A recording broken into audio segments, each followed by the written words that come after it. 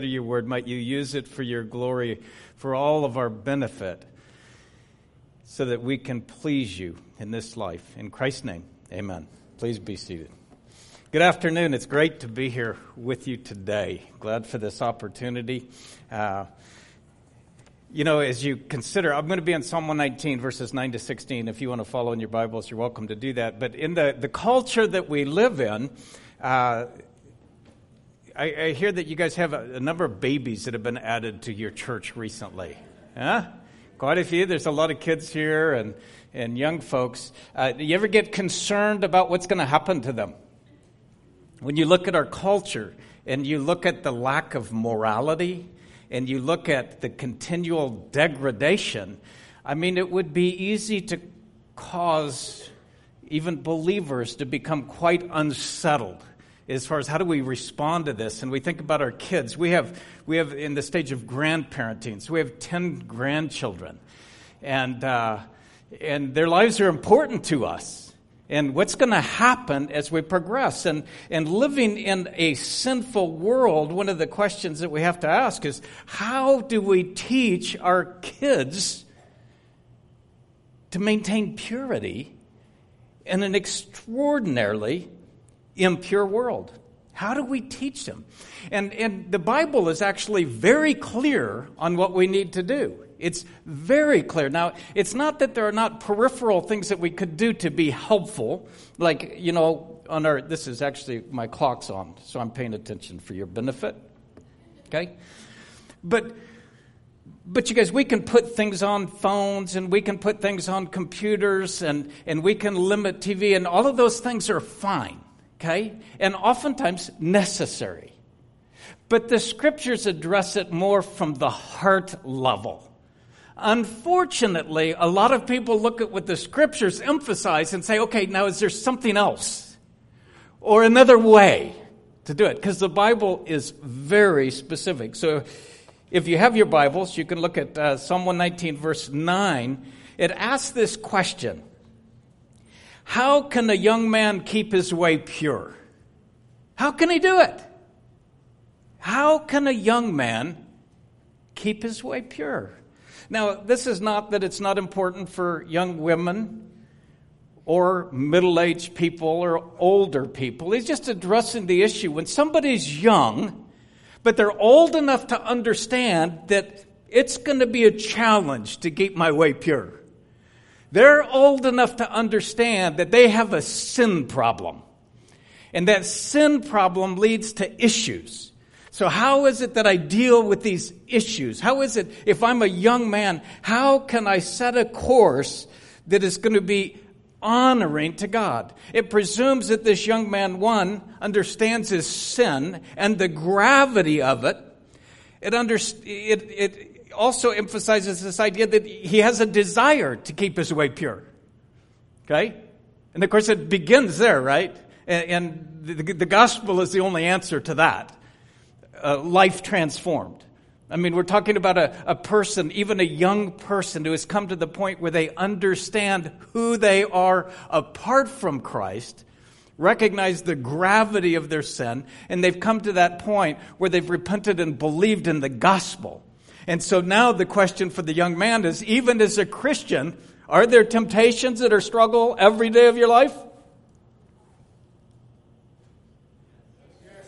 Thank you. That's concerning me because I thought maybe it was only me. It's a challenge. The challenges are immense, but the young man understands his problem, understands that he wants to keep his way pure. But now the question is, how do you do that? In the second part of the verse, it says, by keeping it according to your word. Now that sounds very simple, right? How do you keep your way pure? Well, you just keep it according to God's word. You just live in accordance to what God wants. I'll be quoting often from Spurgeon. He says, willful ignorance is in itself willful sin, and the evil which comes of it is without excuse. Okay? Being ignorant of the truth. Because God has given us His Word intentionally. It's not an assignment just to be an assignment. It's not just to absorb time in your day. It's because We need it. And we need it desperately. But I would contend that in the Christian culture that we live in, it's been my experience that many, many, many people who profess to know Christ have a very hard time establishing a priority with God's Word. Why? It says, how can a young man keep his way pure? By keeping it according to his Word. And so as we progress in verse 10, it says, with all my heart I have sought you. Do not let me wander from your commandments. Now think about that first phrase. With all my heart I have sought God. Plummer says, lightly to esteem is to despise heavenly wisdom. Lightly to esteem. In other words, if it's not precious or important to me, then I despise it. Because God intends it to be precious and to be important. It says, with all my heart. You know, if it took the all out of there, it would be easier. But the idea is that if I want to learn to walk in purity, then my heart has to be just drawn to God and in pursuit of God. Spurgeon says, the more a man's whole heart is set upon holiness, the more does he dread falling into sin. Oh, isn't that good? I'm afraid a lot of people, it's not that, I don't want to just fall into sin, but there's not a hatred of it. Proverbs 8:13, what's it say? Fear the Lord is to hate evil, pride and arrogance, evil way, the perverted mouth. I hate. So Spurgeon says, the more a man's whole heart is set upon holiness, the more does he dread falling into sin. He's not so much fearful of deliberate transgression as of inadvertent wandering. He cannot endure a wandering look or a rambling thought which might stray beyond the pale of the precept. We are to be such wholehearted seekers that we have neither time nor will to be wanderers. And yet with all our wholeheartedness, we are to cultivate a jealous fear lest even then we should wander from the path of holiness. What's the greatest commandment? Greatest command, this interactive time. Do you do that here? With all your... Okay? That's our first and foremost love, right? Far above any other love. We're to love God more than we love the person on this earth that is dearest to us.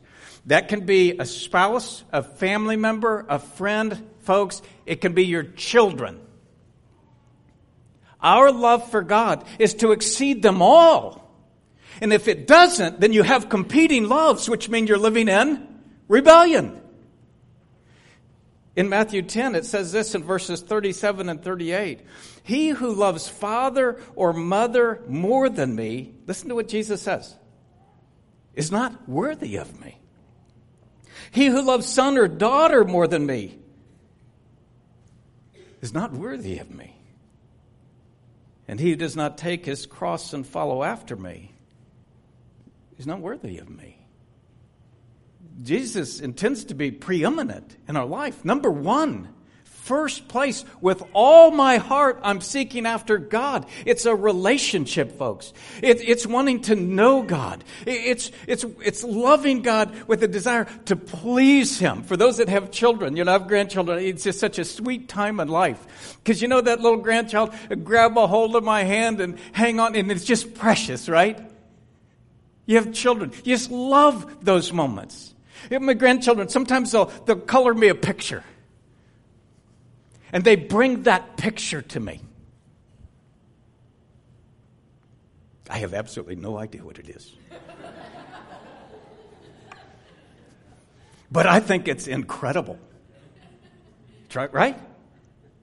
I do. It's like, wow, that's really great. What you do.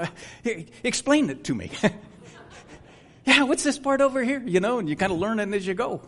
They may be too, I don't know. But it's precious to me, right? Because I love them. Well, you guys, in the same way, when we love God, we're like that child. it's not great. But God desires that we would love Him. He would desire that it's our passion of our heart to please Him as His children. With all my heart I have sought you. And then it says, do not let me wander from your commandments. Do you understand the cry of the psalmist at this point? He does not want to dishonor God. The idea is, with all my heart I'm pursuing you. Please don't let me. Don't let me wander into the things that are not going to please you. I want to honor you. Please, I don't want to go down a path that's contrary to your path. In Psalm 119, verse 21, it says, you rebuke the arrogant, the cursed, who wander from your commandments. Or in verse 118, you have rejected all those who wander from your statutes, for their deceitfulness is useless. So it is that Spurgeon says, a man of God exerts himself, but does not trust himself. His heart is in walking with God, but he knows that even his whole strength is not enough to keep him right, unless his king shall be his keeper, and he who made the commandments shall make him constant in obeying them. So, for those who want to keep their way pure, you want to keep it according to His Word. But it's not just an assignment. It's a relationship. The reason you want to keep it according to His Word, because it is God's Word. And because of the relationship with God, I want to please Him. Folks, don't you want to, when you come to the end of this life and God brings you home, don't you want to have been living a life, not perfect, but striving to please Him? Living with excitement to see Him? Living in anticipation. You know how it is when you have special events and maybe a special family member is coming in and you're excited? That our excitement in anticipation of meeting the Lord exceeds that in every respect. And so we desire to honor and to please Him because we're seeking Him with all our hearts. Now the next one in verse 11. Because I've sought the Lord with all my heart, I will by default treasure His word in my heart. Those go together. If you love God, you will love His word. They go together. You cannot say, I love God, and not love His word. They go together. To say I love God without a priority in His word is to reveal the truth of your heart. Your word I have treasured in my heart. Scroggie says the best thing hidden in the best place for the best purpose. Your word I've treasured, I've guarded, I want that in my heart, within me. Not just on the shelf, not on the wall, in my heart. I want it to be a part of who I am. Plummer says neither hearing nor reading nor reciting the Holy Scriptures will save us from false ways, unless with the heart we cordially embrace whatever they teach us. To this work we ought to be greatly stimulated. Spurgeon says, when young men only read the letter of the book, the word of promise and instruction is deprived of much of its power. Neither will the laying of it up in the mere memory avail. The word must be known and prized and laid up in the heart. It must occupy the affection as well as the understanding. The whole mind requires to be impregnated with the Word of God. That's how important this book is. Folks, the Bible doesn't say you need to have your devotions. I'm not opposed to that. I think that's a good thing. But the idea is not simply to have devotions. That this word it impacts your mind and your heart in such a way that you carry it with you all day long and all night. It is your very special treasure. You love this book. It's ironically, we have kind of funny perspectives of the Bible sometimes. Now, I'm not saying this is you. I'm just saying some people, okay? Like when we talk about reading the Bible, reading, if somebody said, hey, why don't you go home tonight, just read the book of Philippians. Some people would be like, I'm kind of used to just reading a chapter at a time. It's like a letter. I mean, you get an email and you read a paragraph and close that thing. That's enough for today. I mean, it is kind of strange sometimes how we look at the Bible. Or like if I told you, hey, you know what, this week, you ought to just go home and sit down and read the book of Genesis. What's the first thing that comes across to your mind? Come on! What? 50 chapters! 50 chapters, that'd take me 50 days. How many pages is it? Folks, most people can read a novel in an evening. We just have this strange association in our minds that's not healthy. This is God's Word. You want to maintain purity? You got to treasure it. You have to love it. You have to love God. I mean, those two go hand in hand. It's not an assignment. Now, I'm not saying every day you get up and you just say, I'm just giddy every day to spend time in the Word. I'm saying you get up and you say, it's God's Word. And I don't care how I feel. God, I love you and I love your Word. And by your grace, help me to understand it and help it to impact my life. And then as a result, God, help other lives to be impacted as a result. Who cares how you feel? I mean, your kids get up in the morning and say, I don't feel like doing school. Well, it probably wouldn't be good for you to do it then. That'd be kind of dishonoring to me or to your teacher. Or work. I don't feel like going to work. Call your boss. I don't feel like going in. And that would just not be nice to you. I mean, I just wouldn't have my heart in it. And he's like, oh, yeah, I get it.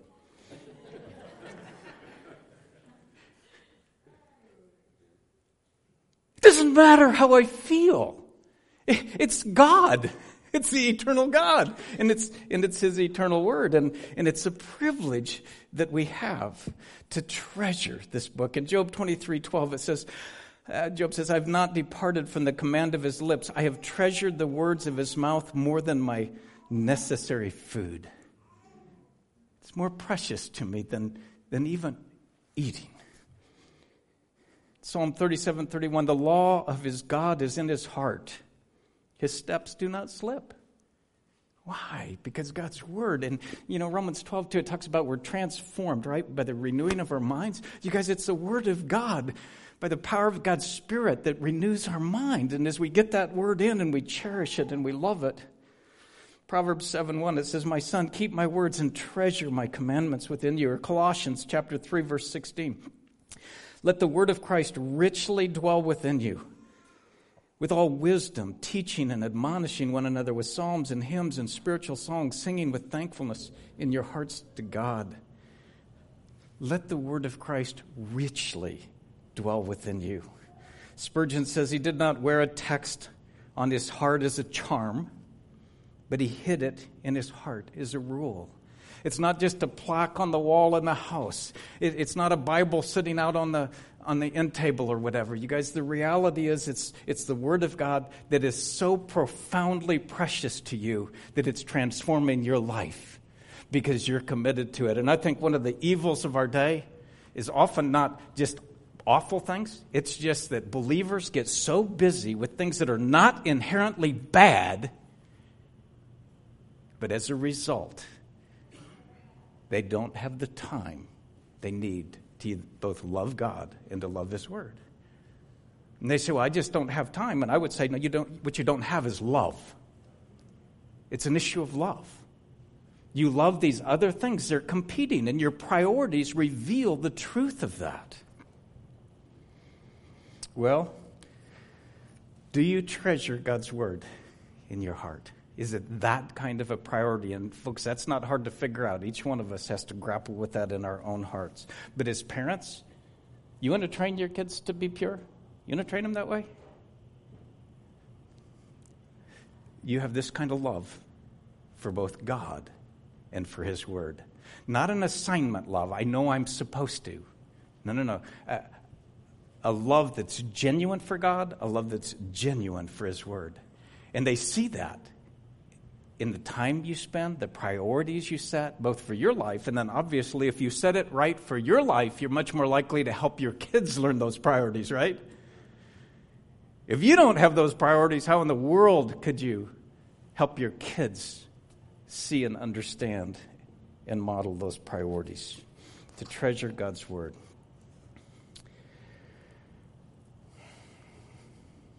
Verse 12 says, "Blessed are you, O Lord, teach me your statutes." Blessed, it's the idea of excellent, one who is worthy of praise and adoration.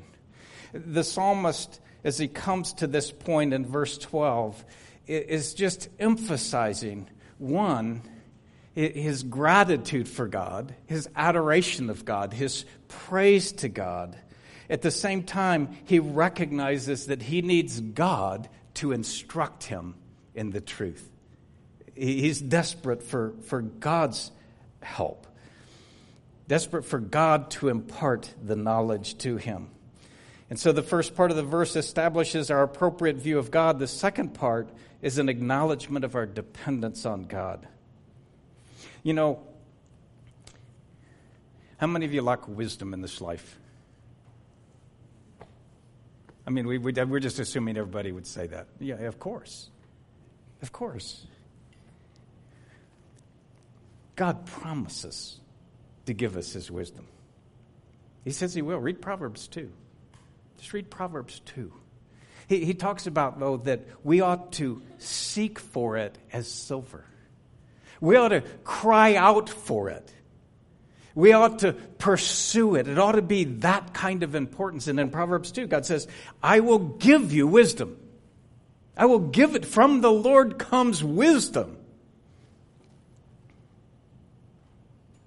God is the one, the blessed God, who can instruct and give it to us. But you guys, when it comes to spending time in God's Word, it's not just because the pastor said, you know, it's spiritual disciplines. I think it would be better to call them spiritual privileges. I know who I am. And I need God's Word. I know who I am. And I need God's Word. I see this more as a desperate man who has the privilege of growing in knowledge of a holy God. Blessed are you, O Lord. Teach me your statutes. We need to be disciples or learners. Teach me. But what an honor, Spurgeon says, what an honor to have God himself for a teacher. Who would not wish to enter the school of such a master to learn of him the art of holy living? I mean, think about that when you get up in the morning. You know, I think I'm going to go sit in the other room and open up my Bible, and the sovereign God is going to instruct me. Oh, what a gift. What an incredible opportunity. In verse 13, it says, with my lips I have told of all the ordinances of your mouth. Horn says this, when we make the Scriptures the subject of our conversation, we glorify God. We edify our neighbors, and we improve ourselves. He does not love God, his Son, nor his Word, who does not sincerely desire to bring others to do the same. Or Plummer says, when the Word of God is really in the heart, it will also be found on the lips.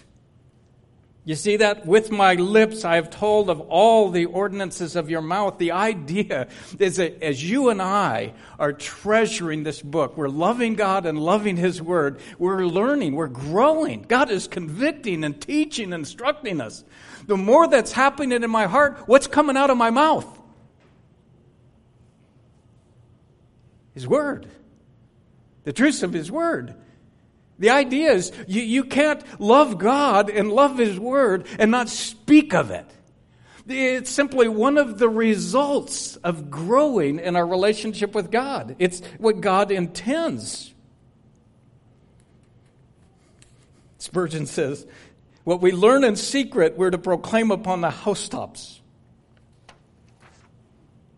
If you were to just walk through the Psalms, and I'm going to read a few of them to you, you will see this idea repeated over and over and over again.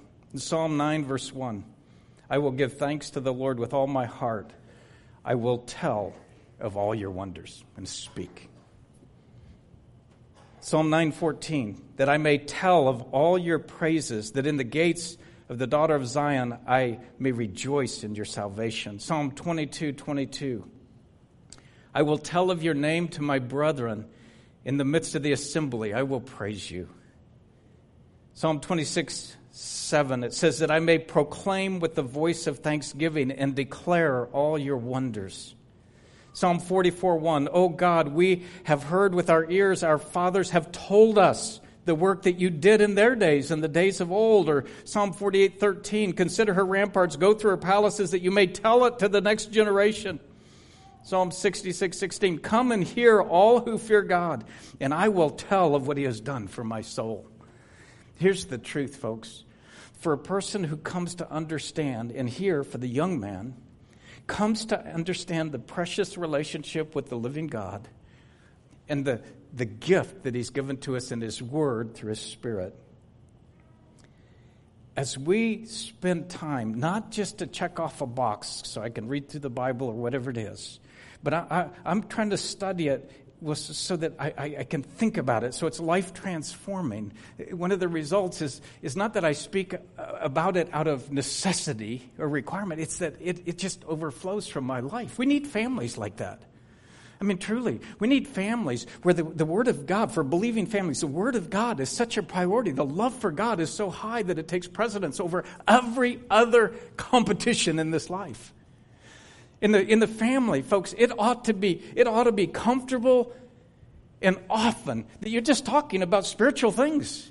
Through the day, you're thinking about spiritual things. You're thinking about opportunities, how God is changing you, and you're looking for those divine opportunities. He has every day. Do you believe God has divine opportunities in store for you every day of your life? That he intends you to accomplish something of spiritual consequence, not only in your life, but likely in the lives of others every day? I think so. I think we're living very naively if we're simply living Sunday to Sunday. It's an everyday reality. We want to tell of the remarkable works of God and the relationship that we have with God. And the verses go on and on and on about the importance of speaking of those things that praise our God. Well, in verse 14, the psalmist expresses the priority and the preciousness of God's word when he says, I have rejoiced in the way of your testimonies as much as in all riches. You know, joy is a characteristic of believers, right? Joy ought to always be a characteristic of believers. Always. You ever see a depressed person joyful? Anxious person joyful? Somebody that's bitter person, angry person, joyful? You guys Christians, if you're in Christ, always joyful. Always. Now, I'm not saying you can't be joyful and be crying. I think those can go together. But the believer always says, I love Philippians 4:4, rejoice in the Lord always. And then what's the rest of it? In case you didn't get it in the first part. I love that verse. It's like, most people could memorize that one. It's fairly redundant. But what's the point? The point for Paul, as he sits in jail, is that as believers, we always have a reason to rejoice. In the most difficult of life circumstances, we always have a reason to rejoice. And here he says, I have rejoiced in the way of your testimonies. Spurgeon says, delight in the word of God is a sure proof that it has taken effect upon the heart, and so is cleansing the life. I enjoy this. I delight in the way of God's testimonies. You know, from the very beginning, what happened? The psalmist, the young man, this is how he can make his way pure. And he's excited that there is a way. I mean, truly, a Christian can walk in purity. It is a tragic day when the church looks like the world. You know, Ephesians 5, it starts by saying, be imitators of God as his beloved children. And then it goes on to talk about all these immoral things. And it says, these things ought not to even be named among you as proper among saints. Shouldn't even be named among you. Oh, you see, for the person who delights in God, loves God, treasures his word, he rejoices in the way of his testimonies. Psalm 35:9, and my soul shall rejoice in the Lord. It shall exult in his salvation. Psalm 40:16, let all who seek you rejoice and be glad in you. Let those who love your salvation say continually, the Lord be magnified. Psalm 68:3, but let the righteous be glad. Let them exult before God. Yes, let them rejoice with gladness. Joy. Joy in our relationship with God. Joy in his testimonies and how they set us on the right course. Folks, that ought to be the delight of the believer's heart. And again, boy, what a beautiful thing when believers actually love God and love his word. It seems like such a simple thing, but it's not. It's not. It evades most. To love God and to love his word and to enjoy it and to delight in it. I remember I had a guy in my office one time, and he struggled his whole life with spiritual disciplines. Struggled his whole life with them. And finally, after we talk about these things over and over, he finally looks at me and he says, Rocky, could you help me to be motivated to do this? I said, lovingly, no. Listen, if Christ on a cross, the Son of the living God, who lived a perfect life, gives his life in an awful death, suffering the wrath of his own holy Father, so that I could be treated as though I lived his righteous life, because he was willing to be treated like he committed my sin. If that doesn't motivate you, believe me, I have nothing to offer.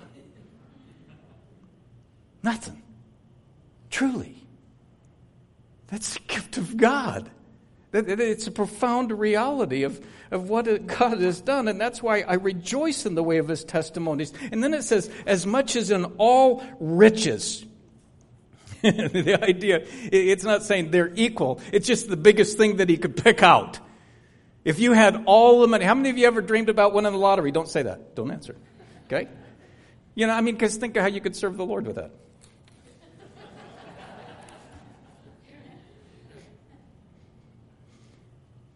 See, there's some things that we could long for and think if we just had this or that, it would make life better, and think what I could do or think how I could serve the Lord. But you guys, we have a relationship with God, and we have his word. What are we doing with it?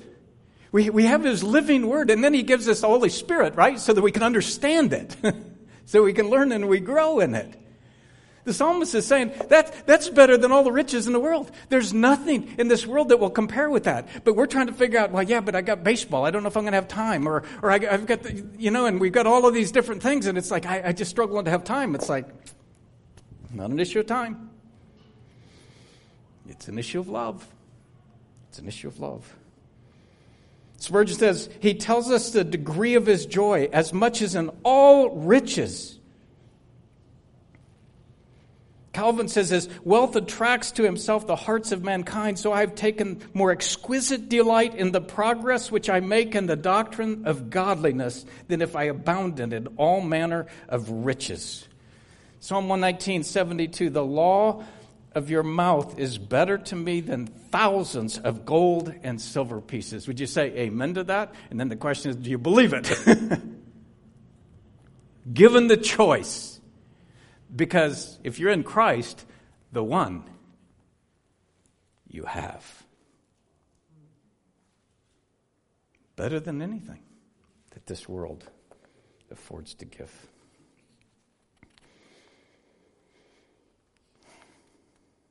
Psalm 119:127, therefore I love your commandments above gold, yes, above fine gold. So the question really, again, has to do with what our true priorities are. You know, I read you those verses in Matthew 10, 37, 38. It says, he who loves father or mother more than me is not worthy of me. He who does not love son or daughter more than me is not worthy of me. He who does not take his cross and follow after me is not worthy of me. In Luke 14, 26, it says, if anyone comes to me and does not hate his own father and mother and wife and children and brothers and sisters, yes, and even his own life, he can't be my disciple. Now we know he doesn't mean hate as we think of that, because he tells us to, what's the second great commandment? It's love people. But what is he saying? It's an issue of contrast. It's an issue of contrast. If you love God, and this is a message for another day, but if you love God with all of your heart, truly, not only will you trust him with your own life, you will trust him with the life of your spouse. You will trust him with the lives of your parents. You will trust him with the lives of your children. When you have competing loves and something's not going well with your spouse, maybe a health situation, whatever it might be, or a child that all of a sudden has serious challenges, what's the tendency? It's to doubt or question God. See, our love for God is to exceed our love for all other people. And when it does that, then we have confidence. You know, if you're old, I don't know, not too many people my age here, but for those who have lived a while, you understand God takes us down hard roads, right? And he does it intentionally to accomplish his purpose. And folks, he'll take our children down difficult roads to accomplish his purposes. And he will take my grandchildren down difficult roads to accomplish his purposes. But he's good. He's always good. And see, the psalmist, once again, he gets it. He gets it. He just wants to walk in the way of the testimonies. He will rejoice. His love for God exceeds his love for all other things. And in fact, when it says even yourself, when he says, if you don't hate even your own life, now that's not just saying, I just hate myself. I can't stand myself. I'm so disgusted with myself. The idea is that that's not what it is. It's the things that you want to do that are contrary to what God wants. That's what it's about. You know, that kind of false humility. I just hate myself. I'm such a jerk. You guys, that's not helpful at all. If God saved you, I promise you, he didn't save you because you're so good. He saved you because you're so bad. And so when Christians struggle, it's like, yeah, that's why he saved us. That's why we love him and we seek to continue to grow because of who we are and who he is and what he's accomplished in our lives. So anyways, move on. This is way beyond devotions now in these first few verses. How can a young man keep his way pure? By keeping it according to your word. With all my heart I have sought you. Do not let me wander from your commandments. Your word I have treasured in my heart, that I might not sin against you. Blessed are you, O Lord. Teach me your statutes. With my lips I have told of all the ordinance of your mouth. I have rejoiced in the way of your testimonies as much as in all riches. And now he says, I will. He's thinking forward. I will meditate on your precepts and regard your ways. I will meditate on your precepts and regard your ways. Meditate is to think intently and intentionally and at length for spiritual purposes. Plummer says, as food undigested will not nourish the body, so the Word of God, not considered with deep meditation and reflection, will not feed the soul. So when you spend time in the Word, if you're just reading and then life moves on, of what benefit is it? You might feel better about yourself, but does God feel better about what you're doing? No, the idea of the Word is that truly we are reading and studying and memorizing because we want the Word to be renewing our minds. Colossians 3:1, set your mind on things above. I want to be thinking biblically about all of life. The psalmist says in 119:23, these are all in 119, even though princes sit and talk against me, your servant meditates on your statutes. Now, did you hear that? Even though princes sit and talk against me. You guys, when people talk against you, what do you think about mostly? It's easy to think about what they're saying. I mean, but the psalmist says, when they talk bad about me, I meditate on your statutes. Isn't that great? Well, how do you solve the angry problem? Meditate on the statutes. Don't think about that. You set your mind on things that are, Philippians 4:8, true, honorable, right, lovely, good repute, whatever, excellent. If there's anything worthy of praise, dwell on these things. Verse 27, make me understand the way of your precepts, so I will meditate on your wonders. I shall lift up my hands to your commandments, which I love, and I will meditate on your statutes. May the arrogant, in verse 78, be ashamed, for they subvert me with a lie, but I shall meditate on your precepts. Oh, how I love your law. It's my meditation all the day. My eyes anticipate in 148 the night watches that I may meditate on your word. Those are all in Psalm 119. You guys, for the believer, when we wake up in the morning, we ought to want to be thinking about God's word right away. I need some time in God's word, and I know everybody has different schedules, but at least get your mind engaged. Write a verse down. Take something. Be memorizing something. Always be memorizing something, because the idea is that if you want to walk in purity, how can a young man keep his way pure? Here's how it is: you wake up in the morning with a love for God and a love for His word. I want to become who God wants me to be, and I want to make a difference where God wants me to make a difference. And now, instead of waking up in the morning and just anticipating the day, I have to go to school, I have to go to the grocery store, I have to business meetings, I'm going to be traveling, I'm thinking, okay, God, these are the things that I know that I'm going to do, or I think I'm going to do. But God, I know you have divine opportunities for me today. And what I see as a business meeting may be a gospel meeting. The guy that told me, I've been to 8 job interviews, haven't got a job yet. I said, you need to change how you think.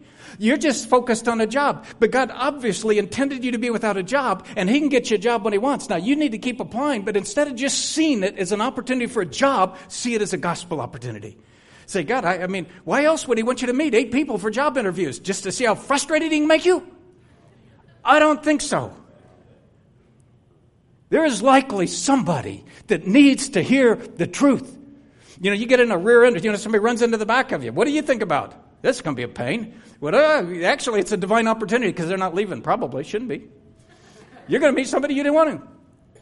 If you're thinking about God's word, truly meditating on it, you wake up in the morning with a love for God and a love for His word, and you want to be who God wants you to be through the day, you guys, purity is not just locking up the electronics and hoping they maintain. Purity is learning to be absorbed with God and His word and learning to live each day in such a way. So when you come together, moms and dads, at night, you're together with your kids and you're talking about what God did in your lives through the day and the opportunity. You thought it was just going to the grocery store and the line was so slow, and then you realized you had an opportunity to meet somebody you didn't think you'd meet, and now you're going to go to lunch with somebody and maybe you're going to have an opportunity. You don't know. But every day, all day, seeing this day, this is the day the Lord has made. What does He intend to accomplish in my life and through my life? And you guys, I'm afraid that most Christians never understand what the Christian life, not a Christian moment, the Christian life is supposed to be like. But the Scriptures, they're really, really clear. And so you have this whole idea, I will meditate on your precepts and regard your ways. In other words, through the course of the day. The issue is, if a person just tries to put off bad things, honestly, they're going to go back to them. You can lock up, I've seen it over and over, you can lock up whatever you want. If they're just trying to stop sinning, they're going back. The idea is you put off and you put on. You want to become who God wants you to be. You're becoming absorbed with the Word of God. It's about pursuing righteousness. Pursuing it with all of your heart. The delightful duty. In verse 16, it says, I shall delight in your statutes. I shall not forget your word. I shall delight in your statutes. I shall not forget your word. Again, Spurgeon says, delight preventeth forgetfulness. The mind will run upon that which the heart delighteth in, and the heart is where the treasure is. Delight is to have a high degree of pleasure, mental satisfaction. It's that same word is rejoiced, used in verse 14. In other words, God's Word is not an assignment to me. I see it for what it is, the true Word of God, preserved by God's grace for me to benefit from His wisdom so that my life will continually become transformed to be more like Him, and so that I will consistently speak of His truths to others, that other people might hear the gospel or believers might be encouraged, challenged, refreshed, whatever God would intend. When we talk about delighting in His statutes, the idea, it involves not only one's memory, Anderson says, but also a deliberate act of the will. In the Old Testament, to forget God means much more than an inability to remember. It can be described as a guilty forgetfulness or as being false to His covenant and as turning to other gods. Zimek says such volitional forgetfulness, that is, of the will, being a harbinger of all kinds of apostasy, was to be diligently avoided. Consequently, the psalmist boldly committed himself to guarding against it. When he says, I shall not forget your word, I shall delight in your statutes, I shall not forget your word, when it's talking about forget, the idea is not that I don't remember what the Bible says. It's not like some kind of a biblical amnesia. It's a choosing not to think about. How many hours of how many days do we walk through this life and we simply neglect the spiritual priorities of God? We choose to forget. We choose not to think about them. And so, I think all of us would be ashamed at some level, I would expect, to say the opportunities that I've missed, the times that I just wasn't spiritually minded. I wasn't thinking about this other person and seeing them like God sees them. It's easy to get there. But to forget is to simply become careless. It's to disregard. It's to not meditate on God's word. And brothers and sisters, it's easy to waste countless hours and days and weeks and months just because we forget. And again, I don't mean forget because I don't know. I mean forget because I don't choose to think as God has instructed me to think. And ultimately, it's devastating, right? It's devastating in our own lives. And, of course, it also affects others as well. By way of application, Plummer says, all the fuel to keep the fire of devotion burning on the altar of the heart is the Word of God. The Word of God is such a precious thing. We need to see it as such. We need to see the beauty of God's wisdom. We need to see the gift of God's wisdom. And folks, if you're sitting here today, and this could easily be true, and your life is one that, you're just busy. You're busy beyond belief.